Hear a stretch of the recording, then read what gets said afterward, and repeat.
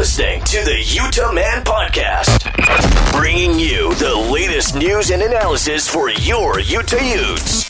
Now, your hosts, Cameron, Ryan, and Scott.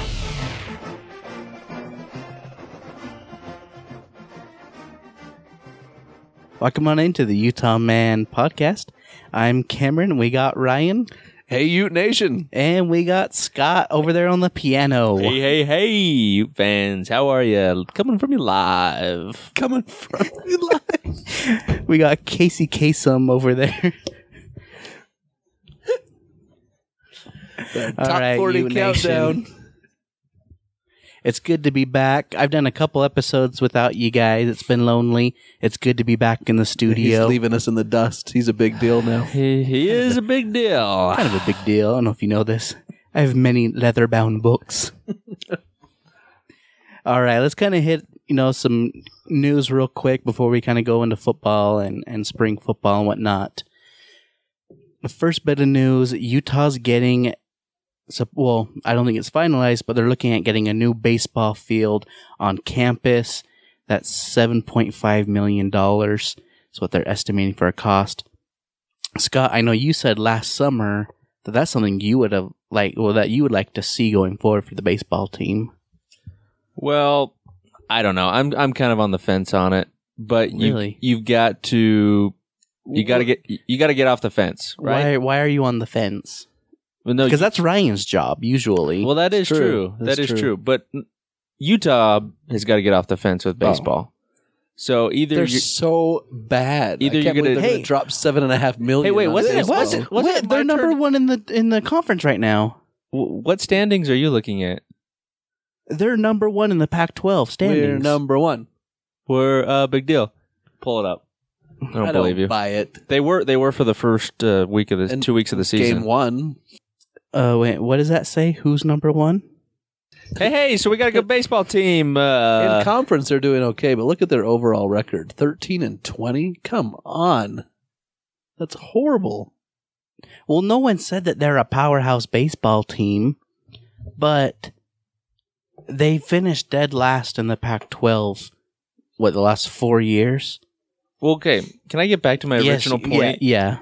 So, no, I mean, they've got to get off the fence because either you're just going to get rid of baseball and put your resources somewhere else, or you've got to try and make baseball successful. And you're not going to do that playing at Smith, whatever they call it now.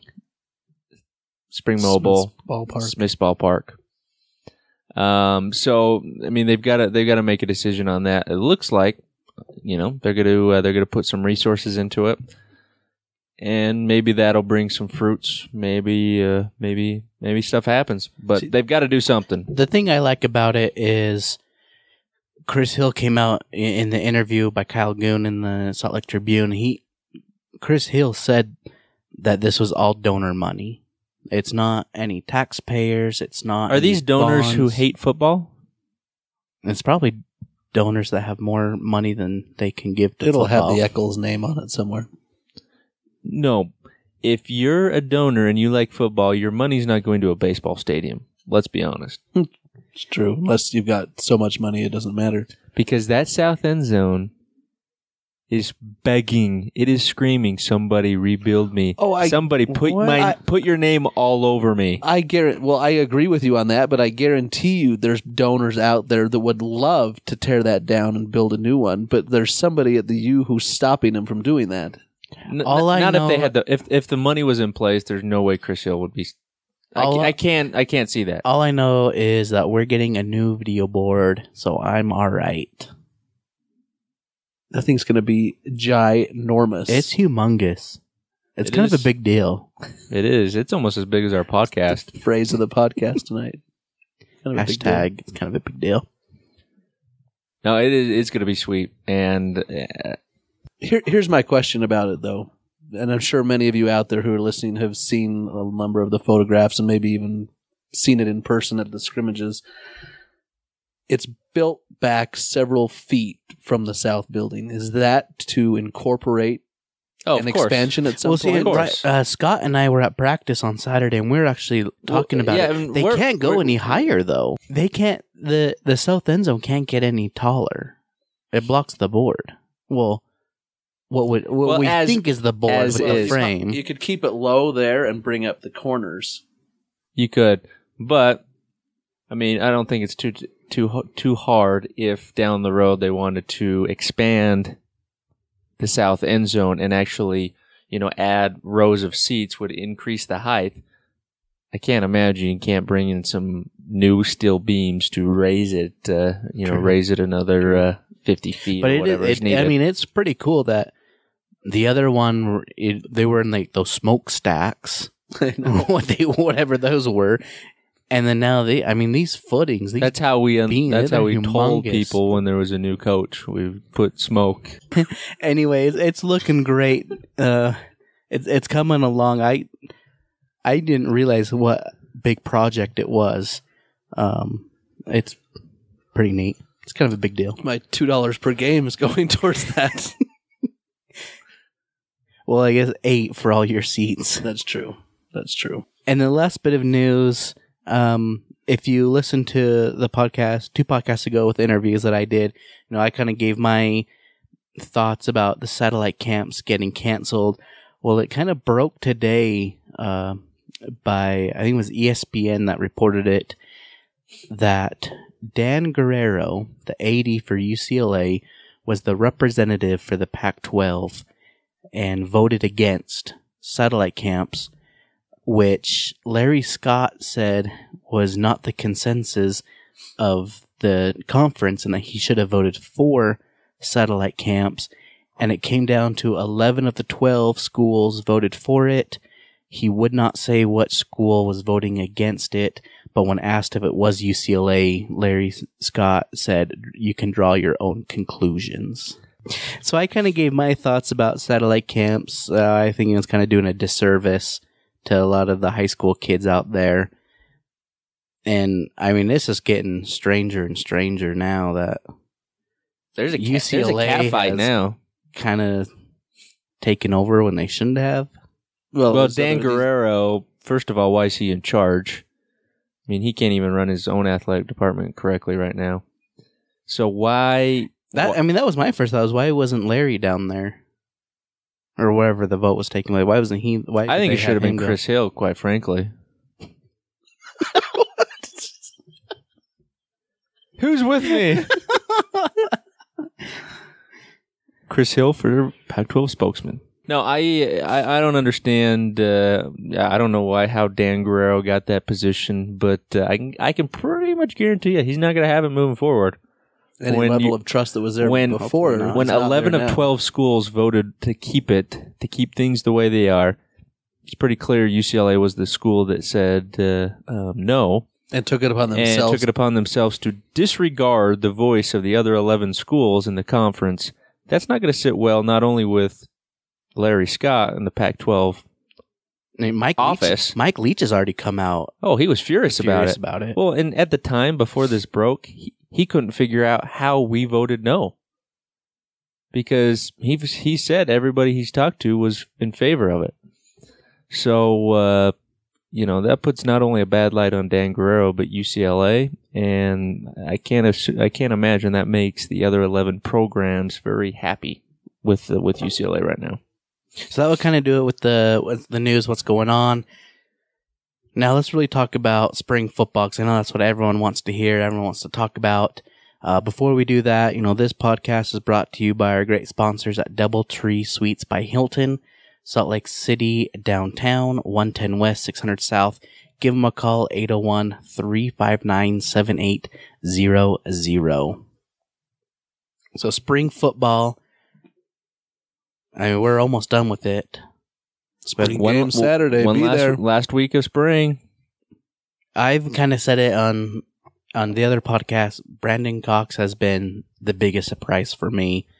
Quarterback play healthy. has been great. He's healthy. This is the first time he's really been healthy. He hasn't been healthy.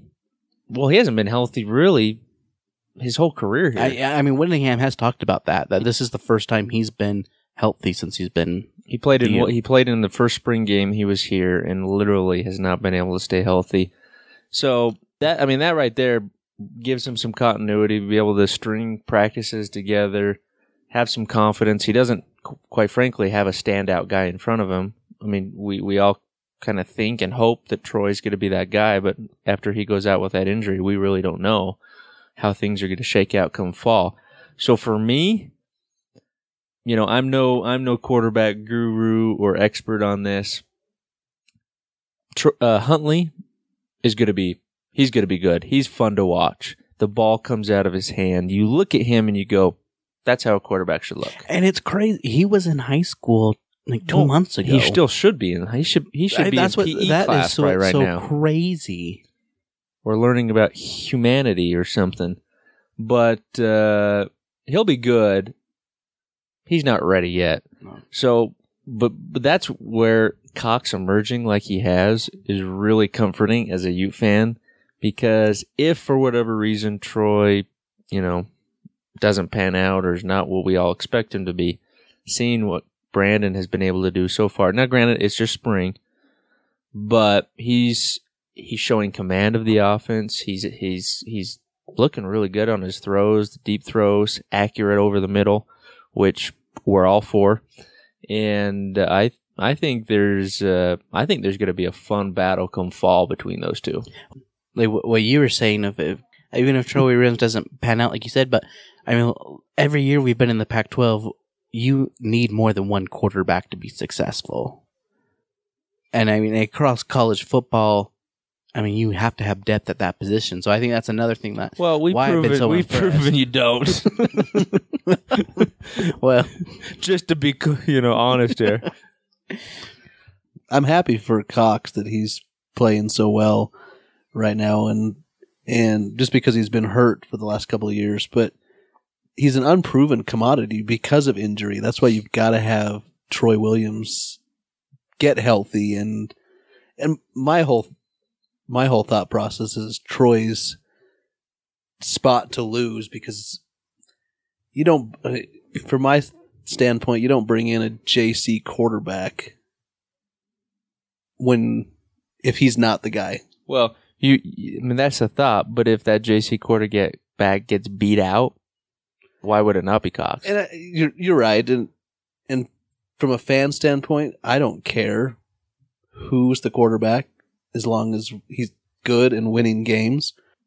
I've always had in the back of my head that it's going to be Troy Williams, but maybe I'm wrong. Maybe Cox beats him out. And I think that's the other thing why I'm so impressed with how Brandon Cox is not only playing, but just how he's handling himself on the field right now. He has full command of that offense. You see him in the huddles. He's stepping up in the pocket. He's not looking to run. He looks like a leader. All offseason, all everyone wanted to talk about were the two new quarterbacks coming in. Troy Williams, Tyler Huntley. And rightfully so. They're highly recruited players that a lot of teams wanted, and Utah got them. He didn't let that phase him. I think that's the thing I'm most impressed with Cox is he didn't let that get in his way. He's still playing the way he is. Well, but the other aspect I think, we haven't really touched on is the fact that the other guys this offense is brand new to him. This offense is not new to Cox. I mean, at this point he's learned like 5 offenses at Utah. So he's got some understanding of what, A-Rod's trying to accomplish. He ran on the scout team last year. So, I mean, he's got that in his back pocket that right now Williams doesn't have, and since Williams is going to end up missing a big chunk of spring, that's where I think this race gets close, is the fact that Williams has lost so much of spring ball. Yeah, I would agree, and I think the reason there was so much talk with the 2 new quarterbacks coming in is, one, Travis is gone, and we all know there's going to be a new quarterback coming in, and you're bringing in a JC guy and a highly touted freshman. The fan base didn't have any expectations for Cox because he's been in the program for 3 years and they haven't seen anything. They haven't, mostly because of injury, but they haven't been able to watch him play. So there's no expectation out there for him. So I think to some extent, this is why it's a little bit of a shock that he is competing for the number 1 spot. Well, and I think, Bill Riley was on the air this week, and Portland U on Twitter actually talked about this and kind of got a discussion going. He said that, Bill Riley said that we essentially have 3 quarterbacks that all are going to be better upgrades over Travis. And that begs the question, why was Travis the guy last year? And obviously Travis was better than Kendall too. But I think part of it is Cox wasn't healthy. He wasn't able to show. He wasn't able to stay. Cox was the 4th guy last year because you had Chase Hansen. You still had Manning too. Chase Hansen was the 3rd string. We had a catcher's mitt full of quarterbacks there for a while. I mean, you remember last spring game? It was Manning versus Isom. Oh, and wasn't that a doozy? That was a barn burner. Woo! Those were some awesome field goals we had. No, I'm not talking about the UCLA game. Well, and we've got a long way till end of fall camp and the starters chosen, I would assume. But what we have not had in years past is a backup that is similar to your starter. We've had a pro set starter, a spread backup, or vice versa. And this is really the first year where we've had a backup that looks identical to whoever the starter is going to be. Because it's the first year we've had the same OC. Look, we're turning over new leaves, baby. But no, I think that's going to pay dividends. I mean, not that we want to get to our second string quarterback, but in the event you do, you don't have to switch up your offense. You don't have to completely change what you're trying to accomplish if, the second string quarterback, whoever it is, whether it's Williams or whether it's Cox. Well, if they keep competing at the same level they have been before Williams got hurt, of course, you're looking at 1 and 1A, not 1 and 2. So, and I think we even talked about last year spring, how much better is it now to be talking about quarterbacks that are productive and that quarterbacks that could start a Pac-12 game to where we were even last year with our backup situations. Yeah, I mean, it's there's definitely progress, and I love what Guy Holliday's brought to the staff, and all we're hearing reports of the wide receivers. I mean, Whittingham's even said it's probably one of the position group that's improved the most in spring, and that's huge. Not only for guys for playmaking ability, but just to help out the quarterback. And that's even without Tim Patrick, who isn't. Yeah, I think he started running routes. You know what? Corey you know what they've been out. You know what they've been working their tails off on this spring? Blocking downfield. Hallelujah. That is something we haven't had in recent years. I mean, with our running game, our ability to run the ball, if you can consistently block and maintain a block with McCormick's speed and with the running backs that we have, I mean, that's chunk yardage right there. That's big plays that can come away from the passing game. Obviously, we've still got to be able to prove that we can throw the deep ball and we can consistently pass. And if we can, I know it's a big if we can get to that point, our running game takes another step. Yeah, I got a question. When talking about the running game, I got a question for the two of you. So, you go back to last year. If McCormick doesn't get hurt, he was slotted to play the slot. No pun intended. This year, it looks like it's going to be between him and Williams battling out for the running back position. Now, Kyle Fulks is apparently doing pretty well at the slot. So, with McCormick's size, is he a good fit at the running back? Yeah. Yeah. Well, I think this is one thing we've seen with him is they send McCormick out on a lot of routes out of the backfield. Well, he's a good pass catching running back. He can catch really well. Can he run between the tackles too? He's a faster Castile, is in my opinion. That's a good analogy. And if I would suspect we use him pretty similar, where he's going to line up in the backfield. He's going to go in motion and So go to the slot. Be a lot of 2-back sets with Williams and McCormick possibly. And I don't think we're going to have a workhorse back there this year. I think you're going to see a lot of splits. I think you're going to see a lot of shared times. And you know what? Zach Moss from Florida hasn't even made it on campus, who, if he's as good as advertised, he could be pushing for some playing time. And Manalo, otherwise Brooks Brown, who... I like to call him Manilow, as in Barry. Barry Manilow. You know what? I do like myself a little Barry. Oh my gosh. Little Barry Manilow? At the Copacabana. So I think overall during spring ball, the defense has really been winning the battles every day. I mean, and rightfully so. It's a top 10 in the country defense. Might be top 5, at least the line. Morgan Scalley's taken over. We did have the Notorious Sai tweet at us, and he thinks under Scalley that we're going to have more sacks than we did last year. Maybe be a little bit more aggressive than under Peace. I think you're definitely going to see a little bit of a difference. Peace, and you can't argue with what Peace produced. It was a great defense, but it was a defense that kept everything in front. A little bit maybe, I don't think predictable is the best term. A little more conservative than what we saw under Sataki. But it worked. Mm-hmm.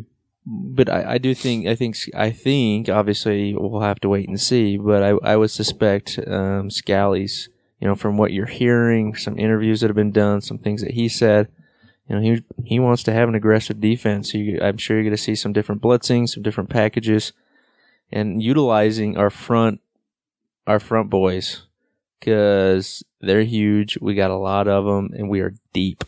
Well, you got to remember, though, 2 years ago when we had all those sacks, it was because of the speed on the edge. I mean, Orchard nobody could stop him. He got off the ball so fast and got back to the quarterback, and Dimmick was a recipient of Orchard getting so much attention.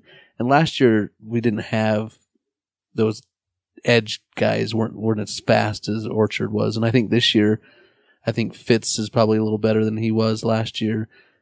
Pitati is apparently coming on pretty strong, and Dimmick's healthy again. So maybe... Well, and I think the key with Pitati is we can now have him on the field other than third down. And that's been his biggest knock, is he can't get on the field because he can't play the run.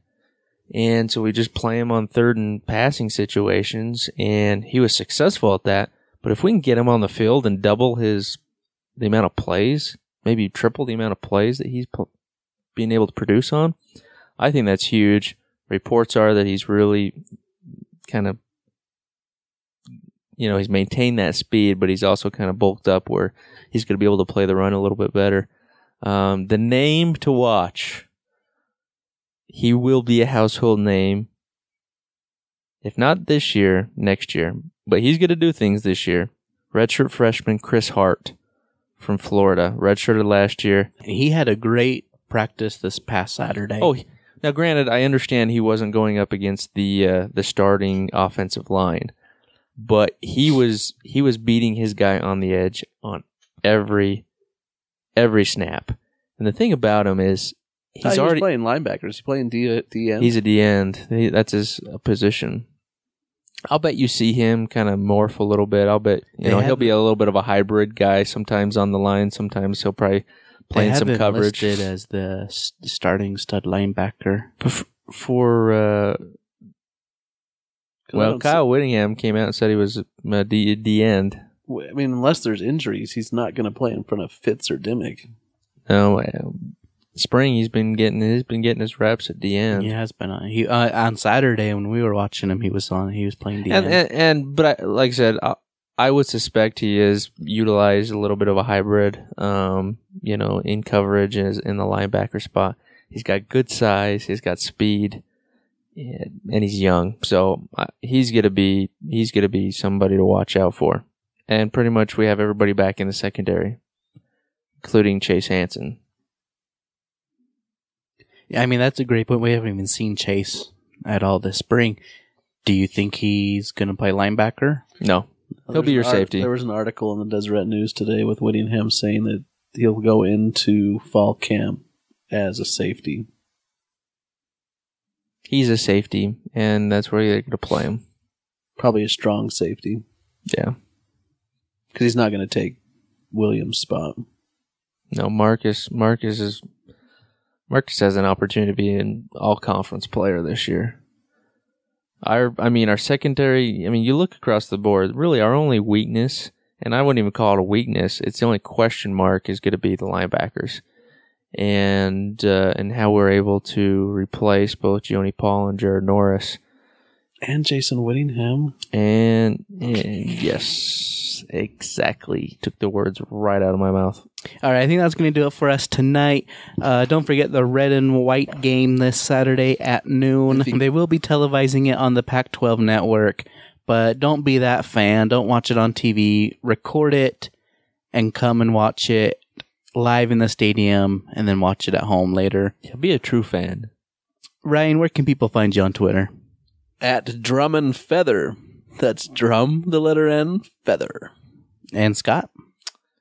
Well, if I'm not at the Copacabana, then you can find me at uteman_forever. You can follow me and this podcast on Twitter, Facebook, Instagram, Utah Man Podcast. And you can download us on iTunes, Stitcher, pretty much any podcatcher. Download us, take us on the go. Until next time, go Utes. Go Utes. Go Utes.